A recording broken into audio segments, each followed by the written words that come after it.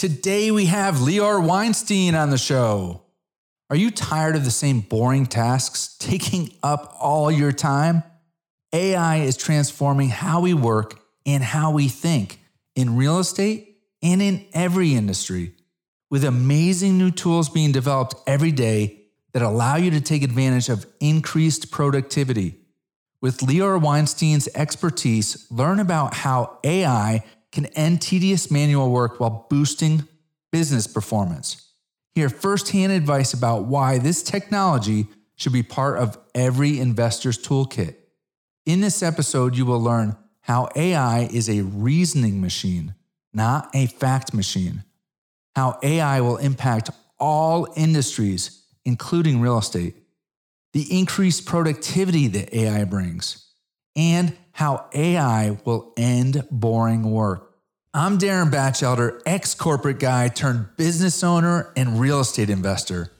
It wasn't long ago that I was searching for a new way to provide for my family, dreaming of finding a way to achieve both financial freedom and freedom of my time. Fast forward through many learning lessons, and you'll see the business and the real estate portfolio I have today, which changes lives and gives me so much more freedom. The freedom that I thought only existed as a dream. My wife and I have invested in over 9,000 multifamily units, and it all started with a duplex. If you are a C-level executive or other high net worth individual with at least $50,000 to invest, and you're looking for alternative assets to help preserve your family's capital, build your wealth, and save on your taxes, then you've come to the right place. I developed a way to invite others to invest in our deals, not available anywhere else, and do the same thing I've done. To get started, book your discovery call today at calendly.com/DBatchelder. Welcome to Darren Batchelder's Real Estate Investing Show. Each week, you will learn how to grow your wealth through real estate investing. Be introduced to the players that are getting it done and learn how you can get involved. And now, here's your host, Darren Batchelder. A little background on Lior Weinstein before we start the show. Lior lives in Atlanta with his wife and 3 kids. Lior is a serial entrepreneur and an expert resource in AI and performance-based marketing. He's built 4 companies and exited 2. Lior's specialty is in simplifying complex concepts into actionable steps that drive effective results in the form of digital products, traffic generation, conversion, and software engineering solutions. Now, onto the show. Hello, everyone. Today we have a very special guest. We've got Lior Weinstein on the show. Lior, appreciate you coming on the show. Thank you very much. Good morning. Good morning. So just a little bit on how we know each other, and then we'll get into it. So Lior and myself are both part of a mastermind group called the Genius Network, and we met there last month, and Lior just has a ton of knowledge with AI. And AI is such a hot topic now. I asked him to come on the show to share, what he's seeing in the space and how we can apply it in the multifamily space. So with that, I wanted to ask Lior, he's also invested in real estate. So I wanted to have him share, where he's invested in real estate and what his plans are going forward. And then we will spend more time talking about AI. So with that, Lior, can you share with the listeners, where you're invested right now, kind of what your plans are for the future as far as real estate, and then we'll get into the AI discussion. Perfect. Yeah, I'm principal in a few deals in the short-term rental space. Specifically, we're actually using a lot of AI to do a data play on finding the types of deals, and we're looking for areas where we can have some inefficiency on the cost of operations of the property, where the revenue is pretty similar to other markets. I'll give an example of that. Meaning the insurance cost is a quarter of another similar market, or the cleaning cost or half than another similar market, while the actual traffic and the potential equity value appreciation in the market is still relevant. So one of the areas we're looking right now and we're very active in is in Palm Coast in Florida. And just to frame it, if you're on the beach in Florida, like in Destin or on the South Florida beaches, your insurance costs are going to be, $8,000, $12,000, especially with what happened over the past year. In Palm Coast, it's $2,200. Holy cow! Yeah, so you're like 15 minutes away from the beach, but you're a quarter of cost of insurance. Cleaning cost in a competitive market like West Palm or Destin would be, $350, $300 for a house. Our cleaning cost is $175, which adds up, right? That's how you make the margins. So we have an opportunity still in those markets to get 20 plus cash on cash returns, even with a property management cost including in that. And because we do our own property management, when I say we, I mean, we establish our own centralized property management for all the properties that we own, then we can make 25, 28% cash on cash before any appreciation takes in place, even with the 7% plus interest rates that we're paying for the properties. That's crazy cash on cash. I mean, in our world, in the multifamily syndication world, we're typically talking 5 to 8% cash on cash, and double your equity in 3 to 5 years. But a bulk of it comes from the exit, right? That's right. And so those are huge cash on cash returns. So before we get into AI, what was your background prior? I'm originally from Israel, so I moved to the States 12 years ago. So born and raised in Israel. Technology guy, I've been interested in money and value creation since I was a very young kid. I started trading stocks when I was in about fourth grade. Started my first company, like an actual, like the equivalent of an LLC, when I was 14, and wow. And I've been kind of going at it ever since. Had a big affiliate marketing business, ran a lot of traffic in the early and mid 2000s. I went on to develop high frequency trading algorithms for a large hedge fund for a couple of years. Then built technology companies, built 4, exited 2. The focus is always I've always lived between the CTO side of the universe, because I started and was exposed to coding from a very early age, but marketing as well. So my world of marketing is more performance marketing, running traffic, as opposed to brand marketing. And I live between those two things. I think I'm like most entrepreneurs. I like takeoffs more than I like landings. 0 to 1, let me create. I'm a very creative guy and I love business. And I'm very curious, so it doesn't matter to me if we're innovating in the trash hauling space or real estate or some neural network. So as long as I get the chance to build new stuff and kind of have a vision and do some kind of a Cambrian explosion in a new market, then I'm happy. And then my other, now I have 3 young kids, currently 7, 4, and 2. I live with my wife. We've been together for about 16 years in Atlanta, Georgia, currently. And a lot of my business life is oriented around how can I create cool things with great people while having a great family life. So balancing those things out, as opposed to when I was a young gun working 18 hours a day. You're still pretty young. I mean, come on now. I mean, younger gun. So AI, I mean, you can't watch the news or read anything without hearing about AI. And, you shared at the mastermind, with a bunch of different people here, what you're seeing in AI. Can you share just, first start at the, 30,000 foot level, like how is AI impacting every industry today? Yeah. I'm very happy this is happening right now. And I'm generally in the category of, tech adopters and passion and optimist about tech. I'm not in the technophobia category. So that's a big caveat to this conversation, because depending on who you talk to, right.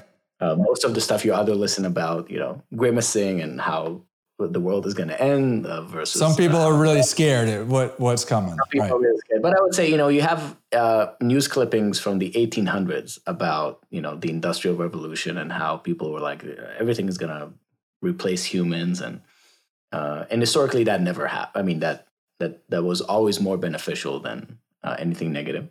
AI is very different, though, I would say, this particular revolution, because not just the advancements in terms of the core technologies, but the products. Meaning you have a lot of science, over the years that gets discovered that's profound, right? Like Nobel award-winning type science. But the translation from that core innovation to a product people can use takes a long while.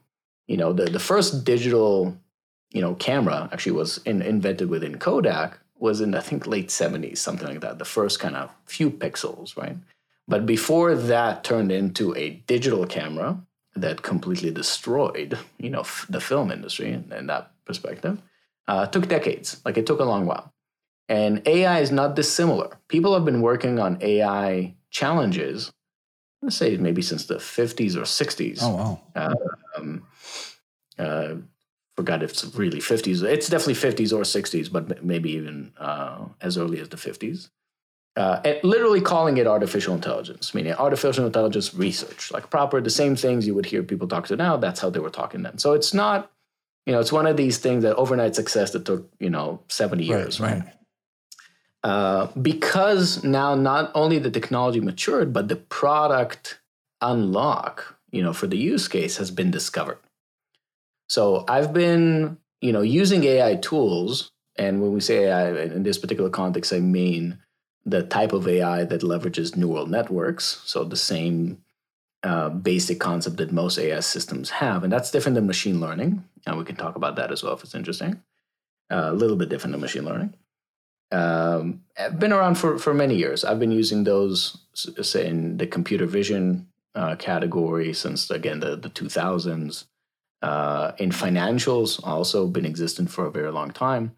But what had happened with OpenAI and then successfully building up GPT and eventually launching ChatGPT and with their GPT 3.5 model, and now GPT-4, is that it's relevant for anyone to use. And that's incredible. If you wanted to use artificial neural networks in whatever productized form a few years ago, you needed to be a developer.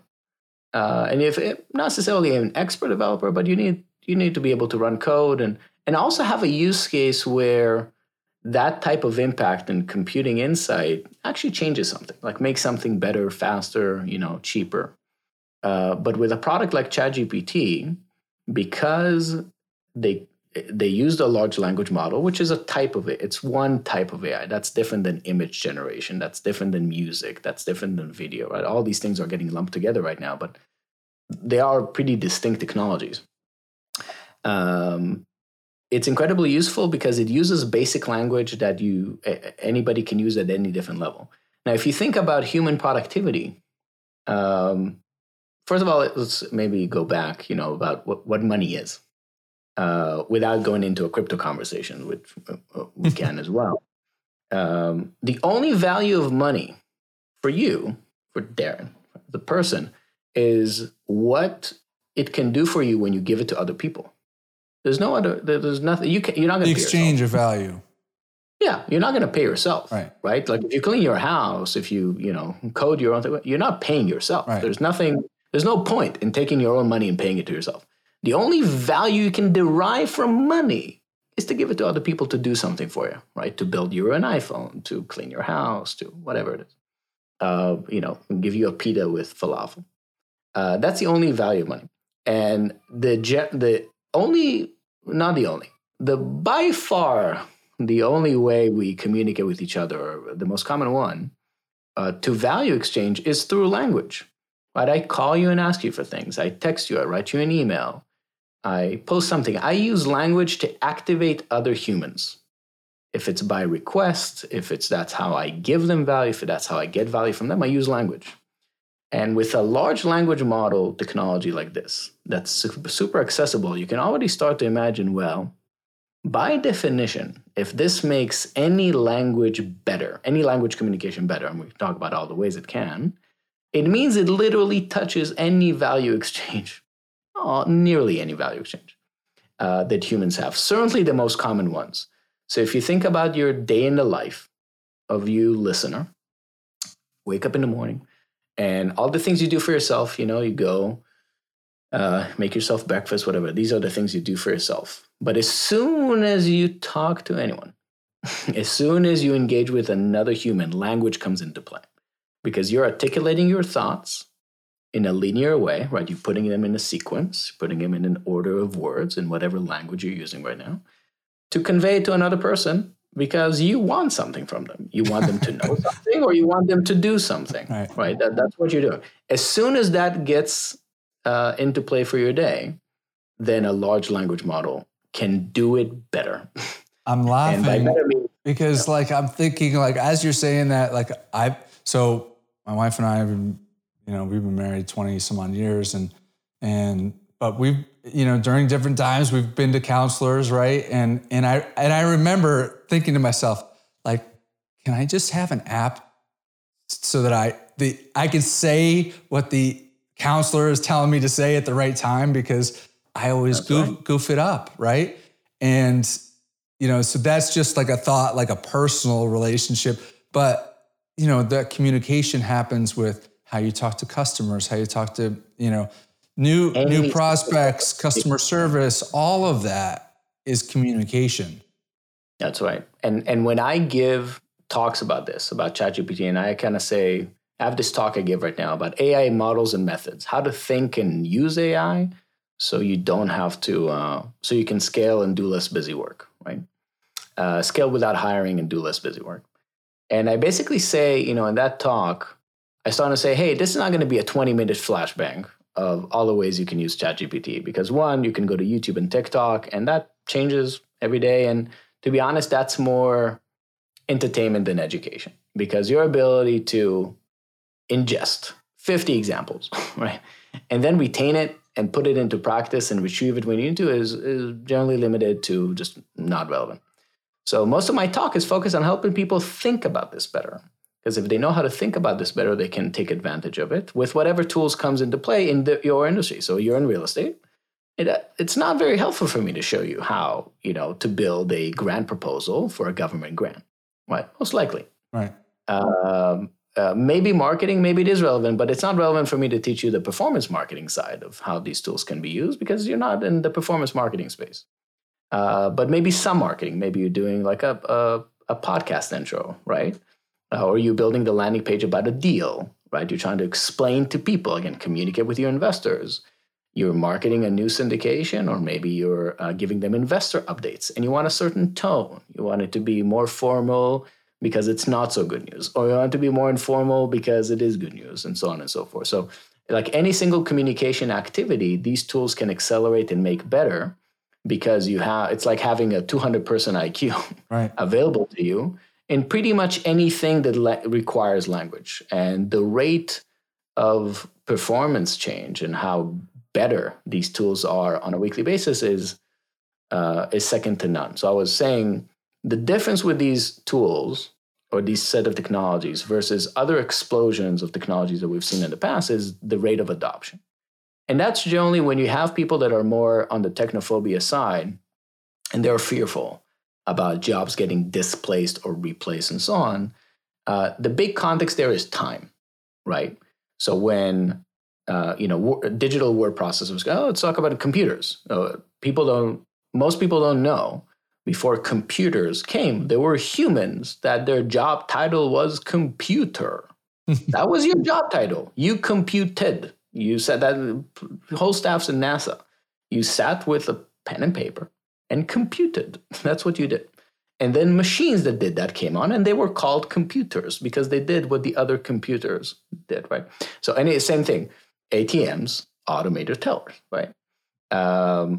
Because you had tellers, right? And now you have automated teller machines, right? So every time you have this new introduction of technology, it takes a while for that adoption to come in, and the transition from a pure economic perspective, so when we talk about mass population and so on, has been very positive, very, very positive overall. With this particular set of technologies, the adoption rate, because it's 2023, internet is available to nearly anyone in the world for cheap, for generally little to no money. And news spreads fast. Bad news spread faster, unfortunately. But news spread fast. And because the product is very simple to use, it's a chat. Most people, know how to chat. And certainly in the internet space, chats have been around since you had terminals and IRC, if people remember that, Internet Relay Chat. It's an interface that's very easy for anyone to use. Even my 7-year-old can use a chat interface, and he does. So because the technology is one, very widespread, it spread very quickly. Fastest growing product in history, 1 million users in 5 days, more than 100 million in 60 days. That's crazy. Nothing even came close, right? The most viral app you can think of didn't come close to this. Certainly not a viral, quote unquote, company like a Facebook and so on. So fastest growth in history, and it's super cheap. So a lot of people, just to give you a sense, even with the expensive models right now, and models, you can think about it like the core technology driver of the system that you're using, the cost for me to use it, meaning as a developer, if I wanted to use the API, so they're giving me a basically retail kind of cost. So not their cost, my cost to pay them to do the thing. It's about 2 cents for 7,000 words. Oh. That's like a book for a dime. You can write a whole book for a dime. And that's, again, quote unquote, retail, right? Meaning you can run your credit card right now and pay them and get access to that. So the cost is so dramatically cheap. And we're talking in May 2023. I can't even imagine, even in August, if people hear this, months from now or a year from now, the cost is probably going to 10x down. Right. So the economic opportunity of leveraging the technology is unprecedented. So and let me jump in, because I think that there's certain people that are really getting into it, and there's certain people that either haven't even tried it, or I think a lot of people have gotten on and just fooled around with it, and they're like, wow, that's really cool. But, so here's the deal, and I probably fall into that category is you can go to, what is the website? Is it just ChatGPT? Yes. Right now, the product ChatGPT is created by OpenAI, right? I think OpenAI is a company. I think chat.openai.com. I don't want to open the... Yeah. So, I mean, if you Google that, you go to it, there's a free, page that you can sign up for. It requires you to sign up. But then you can put in just simple queries, and it is crazy what comes back. And so then, what Lior is working on with people is really taking that to a completely different level. And how do you leverage that technology to, maximize the profits and the efficiency for different business industries. And, here's an example. I had a friend over who is an IT guy, right? He manages a bunch of coders. And he said, he pulled up the computer in front of me and he said, I'm just going to put in code this type of program. And he gave the instructions, and it came back and spit out the coding for that. And he looked at it and he said, wow, this is pretty good. He said, you know what? My guys would probably need to tweak this, but this would probably save them hours, because they would all of a sudden have a starting point to tweak from. That's a real life example in just one company. That's actually a good segue. So one of the things I like to talk about, first of all, I explain to people, you're not going to be replaced by AI, but you will be replaced by people using AI. Right. And that's a very different mental model to how people are imagining these technologies. There's a tendency to project into the future, kind of do Star Trek type futurism, and just, imagine this all-in capable genie that can just do everything and replace entire systems. And at some point, there's a different discussion about what's called artificial general intelligence, which may be, whole different type of discussion. A better model is to think on how AI technologies can accelerate humans. There was a great article by the New York Times just a week or two ago, and the title was, brilliant title. He said, it's not the end of work, it's the end of boring work. Mm-hmm. And because what these set of tools, especially that product, and there are more products in the market besides that, especially that product is so good. I mean, it's just, it's like having an access to an expert on pretty much any topic you can imagine, but also that expert being able to talk to you at your level. And that's a big deal. The fact that you can literally tell, hey, can you explain quantum physics for me as a 5-year-old? You know, or that's crazy. Like you say you could ask the question, like, can you explain quantum physics? And then you could change it. Hey, can you reword this based on a 5-year-old? That's and right. It'll change the wording. I mean, that's crazy. It'll change the wording because it understands the semantic universe of a 5-year-old and the grammar universe of a 5-year-old. And also make it accessible in other ways. One, people don't know. People are not aware that right now ChatGPT has the single best machine translation product, and it's basically free. Way in order of magnitude better than anything else.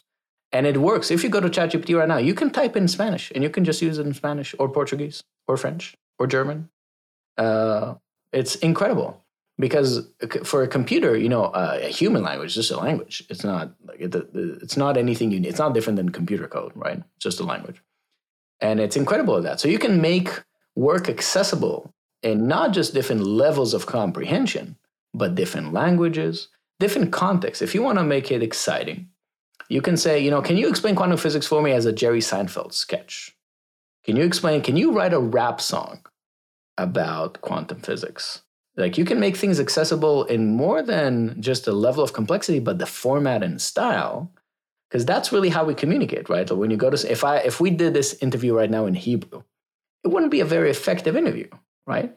It doesn't mean that I'm not giving the right answers to your questions, right, but you're not understanding them because you don't speak it. And you know what? I mean, that has a lot of applicability because it doesn't matter what industry you're in, right? I mean, if you've got 5 attorneys that you're going to talk to, right? Well, one attorney, the way they communicate with you may feel, safer and the right person to work with. That's right. Versus the other 4. And so they can use ChatGPT to help them to create the wording that matches with their style.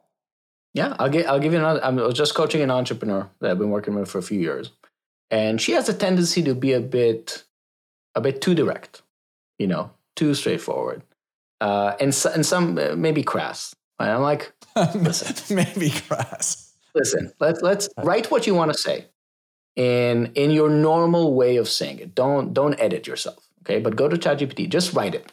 Just say, I'm angry at so and so. You should have done this. You should have done that. Just write it in free form, and then ask ChatGPT, can you rewrite this as an email, as a formal language, or an informal, and make it less, tone it down, make it a little softer. By the way, and you can tell it, tone it down, soften it. You don't need to think about it like a programmer, like what are the right perfect words to say. Just use it as a natural language because that's what it's good for. And her emails, like her employee responses to her in the past couple of months have been incredible. She gets to say what she wants to say, but she gets to say it in a way that's productive for her team, right? So just having another layer of changing how you communicate. And I'll give you a non-business example. I was with my son. I give this example all the time. 4 months ago, I'm with my son. And we're sitting on the couch playing Minecraft. He loves Minecraft. And he asked me, Dad, how do I get to the Woodland Mansion? And I'm like, I don't know. Like, that's not. But as soon as I said that, I'm like, oh, you know what? Hold on a minute. And I opened ChatGPT and I put it in Minecraft. How do I get to the Woodland Mansion? And sure enough, told me, yep, open the chat, / locate, space, structure, space, mansion. I'm like, holy heck. And it worked. It was amazing. And same thing. What did your son say to you? Well, he was just, happy that his father, saved the day. He doesn't have the insight of what. No, but like he's, like you got to win with your son. Well, I'll give you another win. So I have 2 boys and a girl, and my boys are, Power Rangers, Minecraft, classic kind of interest. And at night, I love to read them bedtime stories, but it's the same bedtime story, whatever books we have. And now I go up, and I also don't want to, I don't have an hour every night to do. So I go up, open ChatGPT, and I say, write me a whatever children's story. I want a bedtime story. It's going to be 15 minutes. Make it exciting. Make it have, at least 2 drama twists, and make it a theme of Power Rangers and Minecraft. And my son's names are so and so. Make sure they're included as characters in the story. And within 5 seconds flat, I get a 15-minute, which is, we speak about 150 words a minute. So it knows what 15 minutes is in speech, right? We read about 300 words a minute. We speak about 150. So I get the format that I want, contextualized to the situation instantly. And that's a big deal. The fact that it's instant, right? It's not, you don't have to, for the same use case, if I had an employee that was an amazing, brilliant copywriter, and I call him, hey, John, can you write me a quick bedtime story? You're like, sure, yeah. But you get back to me after a few hours or after a few days, right? Right. The fact that it's instant unlocks the value, that it's right now. Right. I can express myself and I get the turnaround right now. That's a very different value set than, can I write every day a children's story for 15 minutes with those? I'm like, yes. I mean, you can make it happen, but not in seconds, right, until this type of product. So there's, like I said, if you're communicating, this is a huge accelerant for you. Well, the other word I loved that you said was productive. Like, Right. There are different people that are, we've all heard the terminology that, being insane is doing the same thing and expecting different results. Well, there was an example that you shared that person was able to use the same language that they're used to using, but they got different results because it softened it up. And the receiver viewed it differently. That's right. Because again, language is about, you're in your head. And as soon as you're talking to somebody else, you need to figure out how to talk to them. Starting with actual what language, literally. And then what style? Because, you talk differently to your friends and family and friends, old friends from school, and different to a cashier, and different to a business partner, different to a lawyer. The context is also, if you're talking in a keynote at a big conference, very different than talking to a bunch of friends at home. So you change your style and tone all the time based on the context. And this being an assistive technology in that language space is incredible. And then the only missing pieces are more context, right, to make it available to you. A lot of demos right now have these wearables, in your glasses or on your chest, whatever it is, that have audio. They ingest the situation in real time. They give you the recommendation in real time, kind of like having an assist in your ear, and it tells you, how to say what to say at that point in time. So these are all engineering problems. These are all just, how do you take the core technology that already works and you make it more accessible in the right cost and, with the right, whatever, battery life and all these problems to make it relevant. But yeah, you change it all the time. And because it's a master at any language and any language style and format and tone and content, right, it will truly affect any single thing you do. And you want it to affect every single thing you do because it's going to make it better. So it's not going to make it worse. A couple other kind of use cases. So I've heard people say, so with education, like, okay, college kids, they have to write a paper. Well, they've had the ability to write a paper, go to a, people that are a year or two above them and go to a workshop and have them, edit it, and they go back and massage it and make it better. But now, hey, I want to write a paper on quantum physics, and it pops out right away. And so some people think that, well, that's bad because, the kid could write a paper right away. I'm kind of the mindset of, well, look, it used to be where, to your point of compute, there were people that computed. There were people that didn't want kids to have calculators, right? And now there are these calculators that are really intensive, but you still have to know which buttons to press to get the answer. So how do you view that type of scenario? So education is going to change profoundly, and Khan Academy just had a major announcement last week of showcasing their I forgot what they're called, not Khan AI, Magi AI or something. Incredible. So they've basically had early access to GPT-4 since last summer. And they've honed in an AI tutor that can not only understand what are your gaps based on your answers, but explain the concepts based on your level. Which you see the demo, it's mind-blowing. And really question. That's huge. I mean, like, think somebody's like not good at math. Yeah. And they're not good at anything. Yeah, but whatever their subject is, maybe they're really strong in 4 subjects and one subject, I'm just going to pick math, is maybe they're not their hot topic. But rather than have to wait or go ask a friend or, somebody that's more senior or a TA or whatever, tutor or whatever, they could actually say, I don't understand this question. Well, it's more than that. You see that, and this is a working product that works. Like, you can sign up right now and use it. It knows, it asks you a question, to do something. You can certainly be proactive and already, if you know how to articulate your problem, that's a big difference, right? So if you know, here's what I don't understand, what I don't know, it's going to do a great job. But it can do something even better, which is it can ask you a question, it can see your answer, and based on your answer, it can deduce what concept are you missing. Oh, wow. And then teach you that concept. Wow. or a sequence of concepts. Incredible. And education is a good example because most of modern education is based on this linear instruction of saying, here's a curriculum. I have kids in front of me without knowledge. I have teacher on the other side with knowledge. And I'm going to translate the thing that I know to their brains. And generally, it's linear in a sense that you have everything is in sequence. These are the types of lessons we're going to have every single week.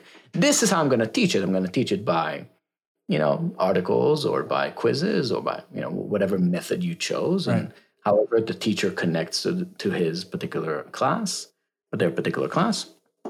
And it's incredibly antiquated. It's been antiquated for many years.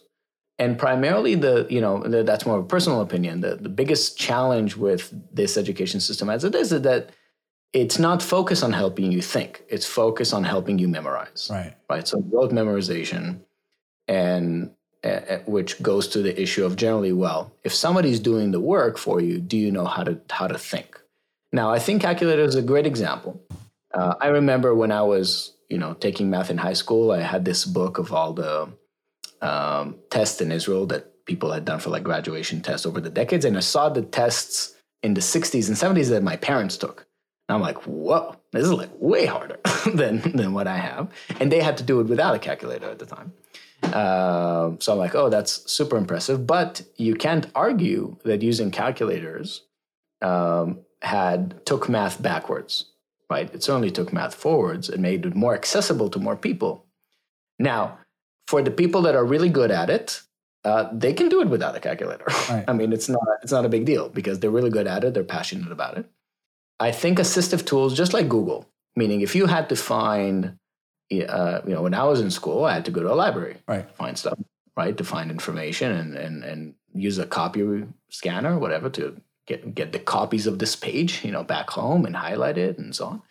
And then, because even Yahoo and Alta Vista at the time weren't great search engines. Most of the results were junk. And then Google came, and suddenly it was, a relevant experience.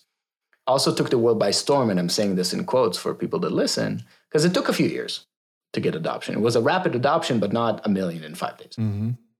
But now everybody has the Google muscle. Everybody knows that if they try to find a reference for something, some piece of knowledge, they go to Google or their favorite search engine, and they put in a keyword, and these search engines use their massive indexes to match these words that you put in the search bar to something they have or something close to that. With these sets of technologies, because it can create on the fly, they have a massive advantage over search engines.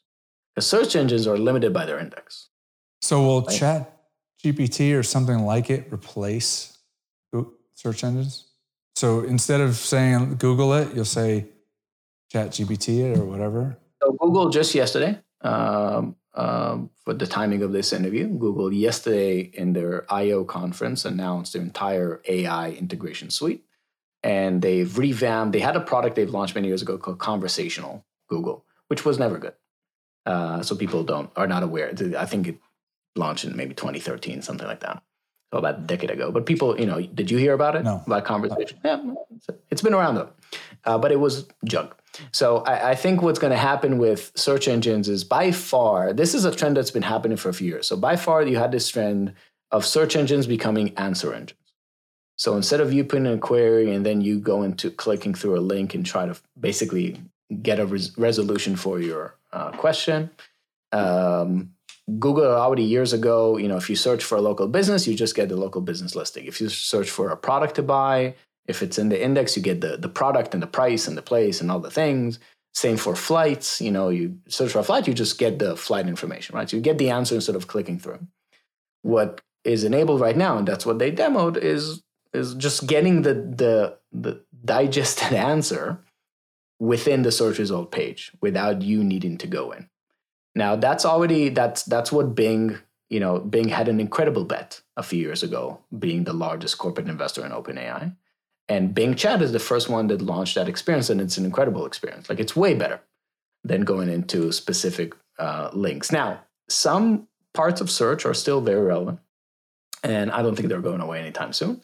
But I think because the experience is so better in giving you the actual final detailed answer, I don't think the winner is ChatGPT. Meaning, to your question, the product winner, I don't think it's going to be ChatGPT. I think there are going to be other products that are going to win.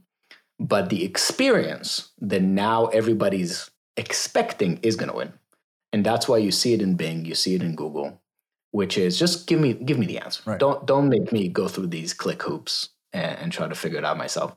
So I think for education, the profound change is going to happen because, and it's going to happen very quickly, very rapidly. If the system right now is based on, we're just going to give you information in a linear way in sequence. And then the way we're going to make sure you know it, we're going to make you produce a knowledge product, right? An article, homework, whatever it is, answer a test, questions and answers.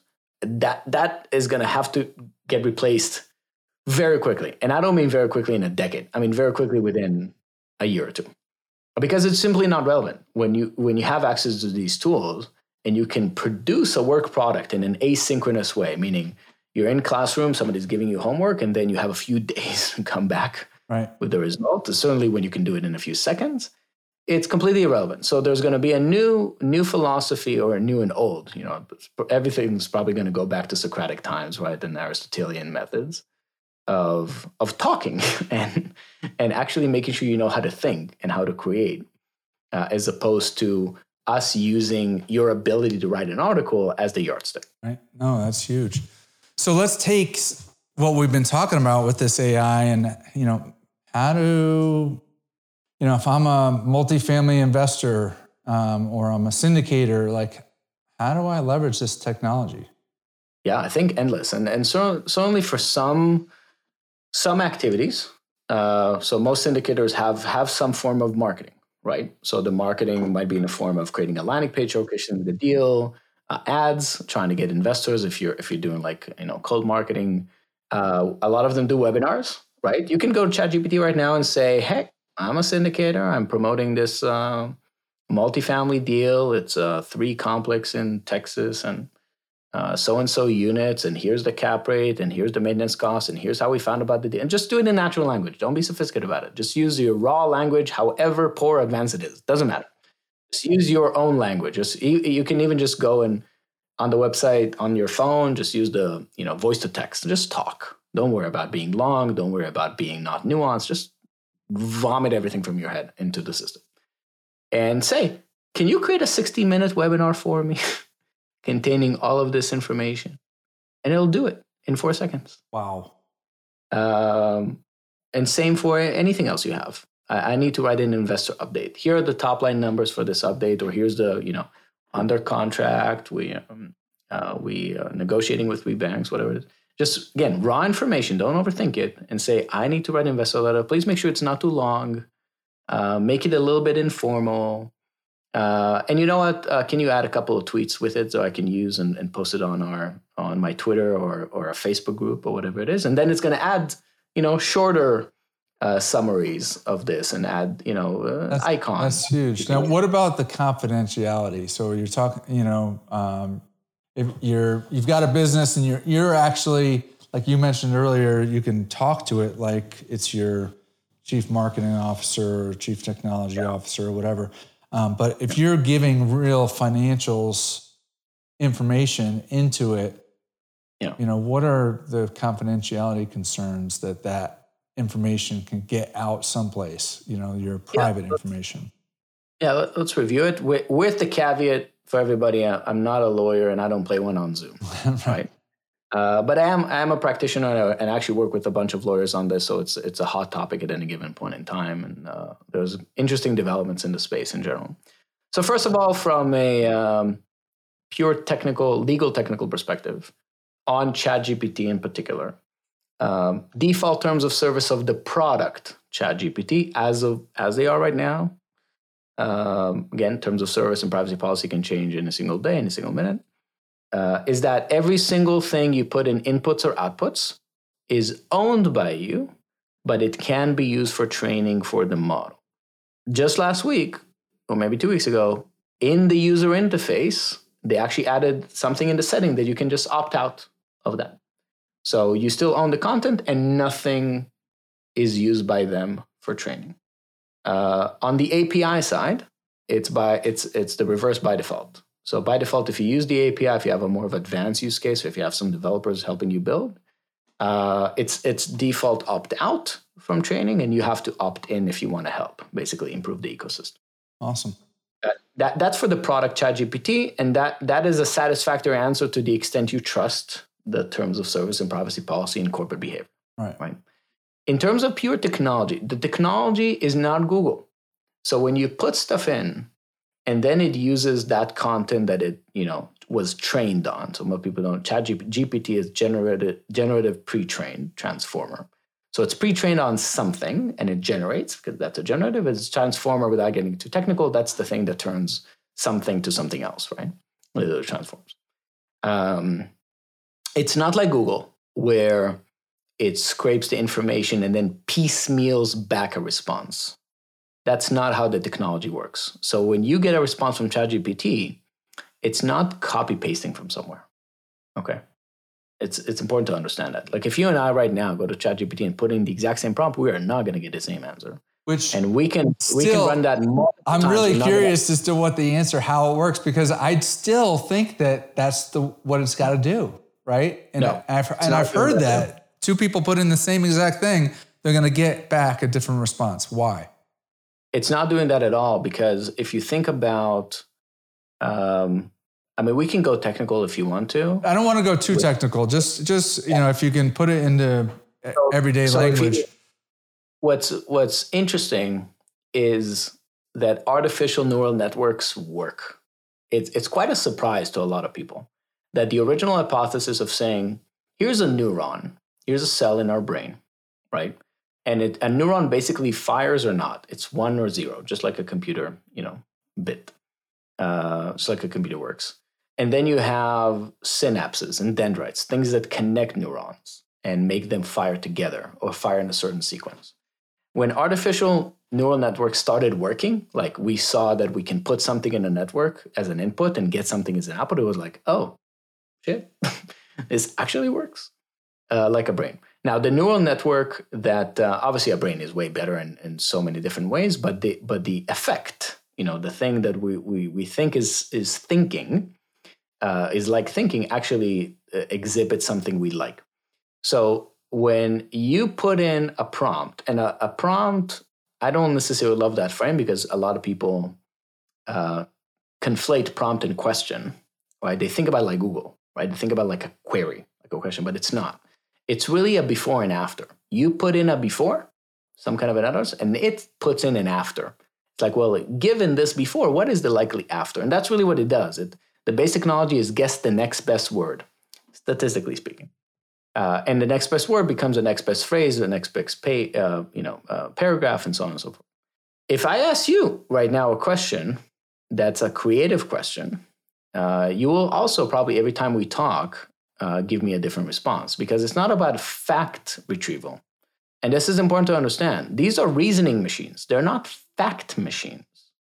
Okay? They're actually, it's a big problem right now that a lot of companies, including OpenAI, try to solve. When it gives you a response that is fact-based and not creative-based, right? Creative meaning there's no standard of truth. Just a creative response. It could be any response. It's going to be, okay, chocolate or vanilla. That doesn't matter. Choose one of them. There's no right or wrong. There's only relevant or not for you, right? So it's a relevancy question, not a fact question. And they're trying to solve it. They're trying to figure out when they give you a response, how can they give you reference as to how I came up with this response, right? Because if I told you right now, if you ask me, hey, give me the top 10, highest rental markets right now that are 30 miles away from big cities, at least population of 300,000. You're asking for a fact. And if I ask you this question right now, it'll give you an answer, a very confident one, and it'll order it in 1 through 10. But you actually have no idea if that answer is true or not. So the fact that it gives you an answer, it doesn't mean it's true. That's a limitation of the system right now, which is getting solved really every week with plugins and extensions and making the models better and so on. Now OpenAI, if you go to it, if you had plugins already enabled and it works, you have Zillow. So now when you put in a query and it understands this answer might be in Zillow, it actually goes to Zillow and gives you facts.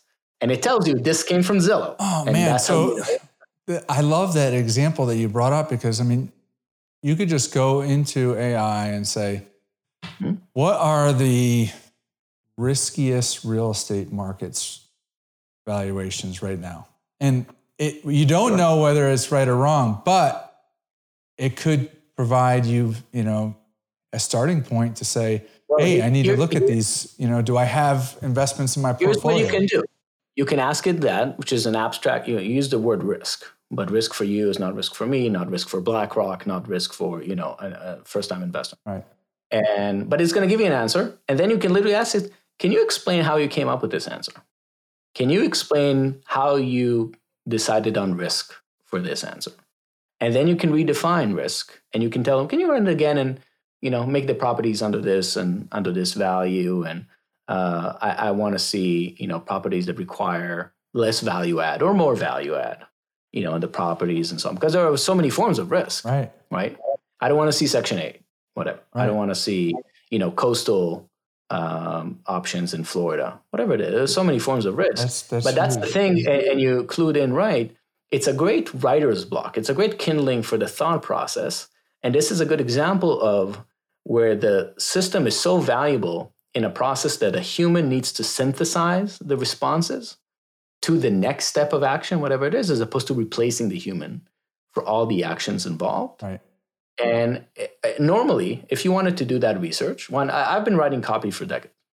But even now, when my team asks me to write something, like a blog post or an email, I just immediately get stuck, deer in the headlights. Now I'm trained and, I can get myself over it. And, what most writers do, just kind of force yourself to write. But the fact that I can go in and do exactly that, just put it in 4 words. I'm like, I need to write an email. And just that. And it'll write an email, dear subject, dear person, subject, name, place. So it'll just do something. And as soon as it does something, for me to edit, I'm way faster at editing than I am at creating. Right. So having this quick iterative process on research, on creative work, on whatever, writing anything, again, communicating anything, writing anything, just unlocks the writer's block. It eliminates it. And if it's writer blocks for, again, creative purposes like marketing, whatever, or just, research purposes. Because otherwise, the amount of work you need, intellectual work you needed to articulate, the best result and the frame of the project is just so much, you're going to abandon it because you become hungry. Or whatever. That's massive. Your day takes. You talked to me about a product because I was asking you how are you using this technology and have you created any companies around it and any products around it? And you had mentioned this joinpulse.ai and that you were developing KPIs for different industries. And I just started thinking wow, in our industry, there's syndicators that might have 10 different properties. And, what are the key performance indicators that they have and how could they get access to that quickly? So can you talk to that? Yeah, and thank you for mentioning that. So joinpulse.ai, it started with a very simple product that we started building a few weeks after ChatGPT launch. And the original premise was like, wow, so many business owners have this, what we call implicit anxiety about how their business is doing. It started with just how much cash they have, and then, how are the sales going, or is anything going wrong? And I think so many entrepreneurs share that feeling. If they're running $100 million revenue businesses or 10,000 revenue businesses, you're just constantly thinking about it. Right. And so we started off creating a simple product where you can connect all your business systems and just get it as a text message every day and on your calendar every day. So you don't have to log into anything. And then we said, well, if we can get the data, let's give you insights on top of the data. So we can be that watchdog. We can say, hey, we noticed this recurring subscription, or we noticed that, rent is late. Something that you should probably, we put a spotlight on, and then it's up to you to figure it out. And once we created that, people asked, hey, can you add, Shopify for e-commerce people, or Salesforce, or my Facebook marketing spend? And so we ended up calling it Pulse, like keep a finger on the pulse of your business. And the core features is we say now your KPIs have AI. So not only you can get those KPIs every day or every week or every month, whatever cadence you want. And if you're the kind of person that wants to see one number every week, you can. If you're the kind of person like me that wants to see 50 numbers every day, you can. So you decide on the level. My investors, for example, they get a monthly calendar feed with how much cash we have and what runway we have. Just 2 numbers. They don't need, to see the payroll transaction, right? And what we enabled actually just last week is now you can have a chat with those KPIs. So in the product, if you connect your QuickBooks, you can have a chat with your financials as if it's a CFO. Same questions you would ask your CFO. How, most profitable month, how's the balance sheet looking, any big transaction coming up, any age receivable that I should look at. Just same questions, natural language, and you get answers. And if you connect your marketing systems, you can ask questions like a CMO. And if you connect HR systems, you can ask marketing like a CHRO, and so on and so forth. So this is just a thought that just came from what you were saying. Like, look, in the last number of years, I've heard many and many business people talk about leveraging, say, virtual assistants, right? Yeah. And how can you do that? And there's people that just they swear by it, like it's just improved their business dramatically. But then what you're saying right here is like you could actually have highly intelligent conversations in different aspects of the business with, a reasoning machine that comes back with instant feedback. Instant feedback and unlimited context, because unlike a human, humans are amazing at reasoning, right? We're incredible. But we can't keep context like computers can, because computers can always remember everything and keep it in frame.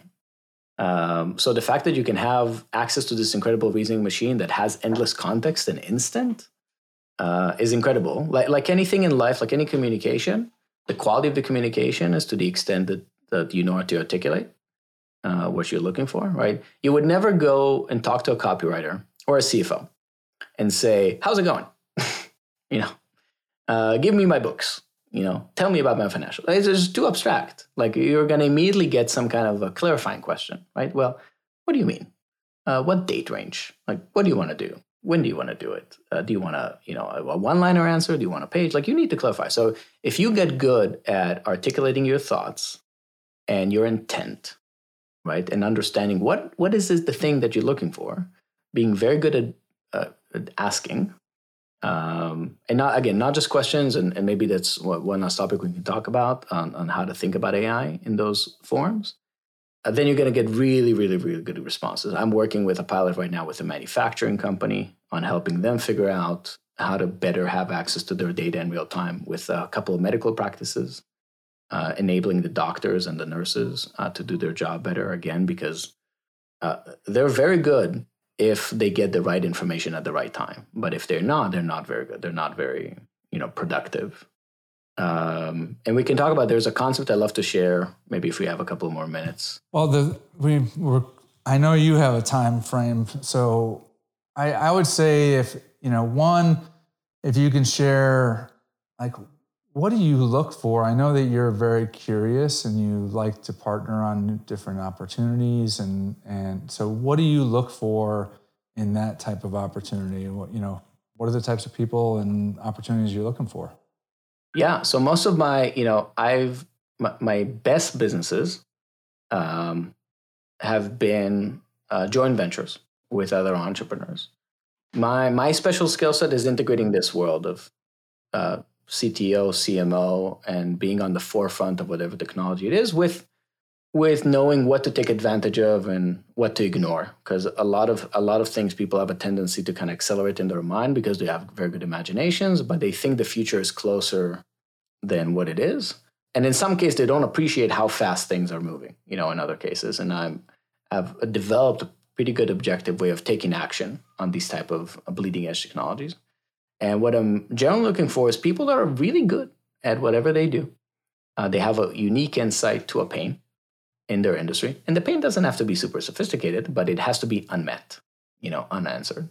And the pain could be novel, meaning nobody had answered it, or the pain could be because it was answered, but it's extremely expensive and it's cost prohibitive. And because it's cost prohibitive, it's not as accessible to as many clients.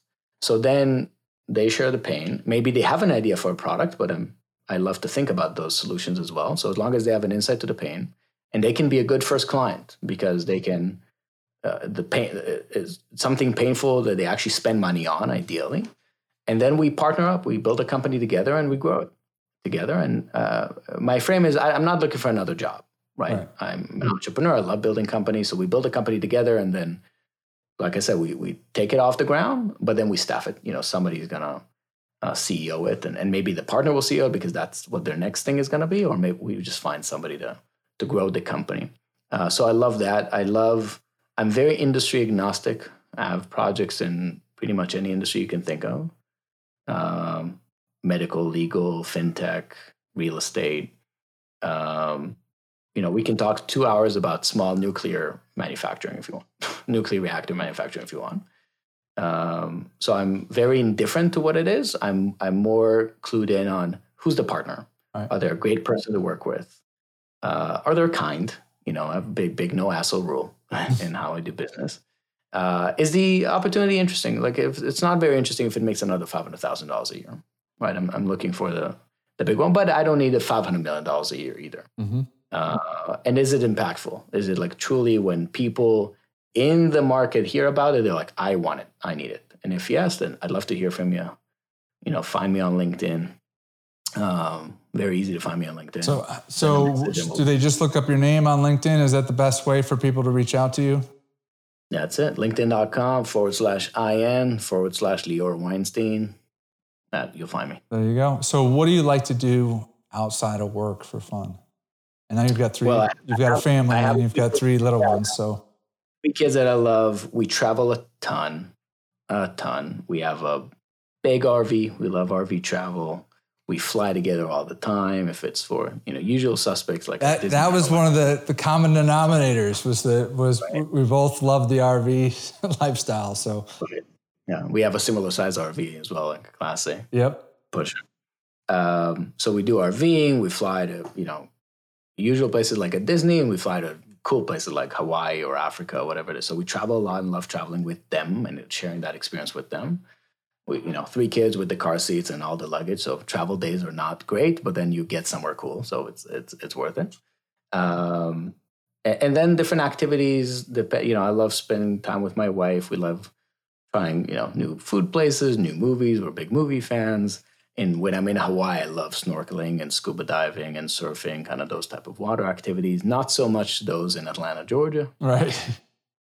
Right. Hawaii, Costa Rica, whatever.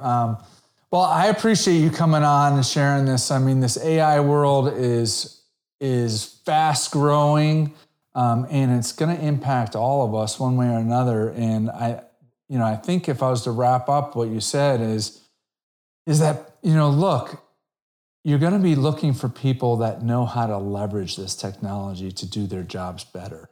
And it's all facets of the business. It's all levels of the business that can improve their performance and be more productive because they're able to use this technology. So, the last tip I would give people: use it like a conversation.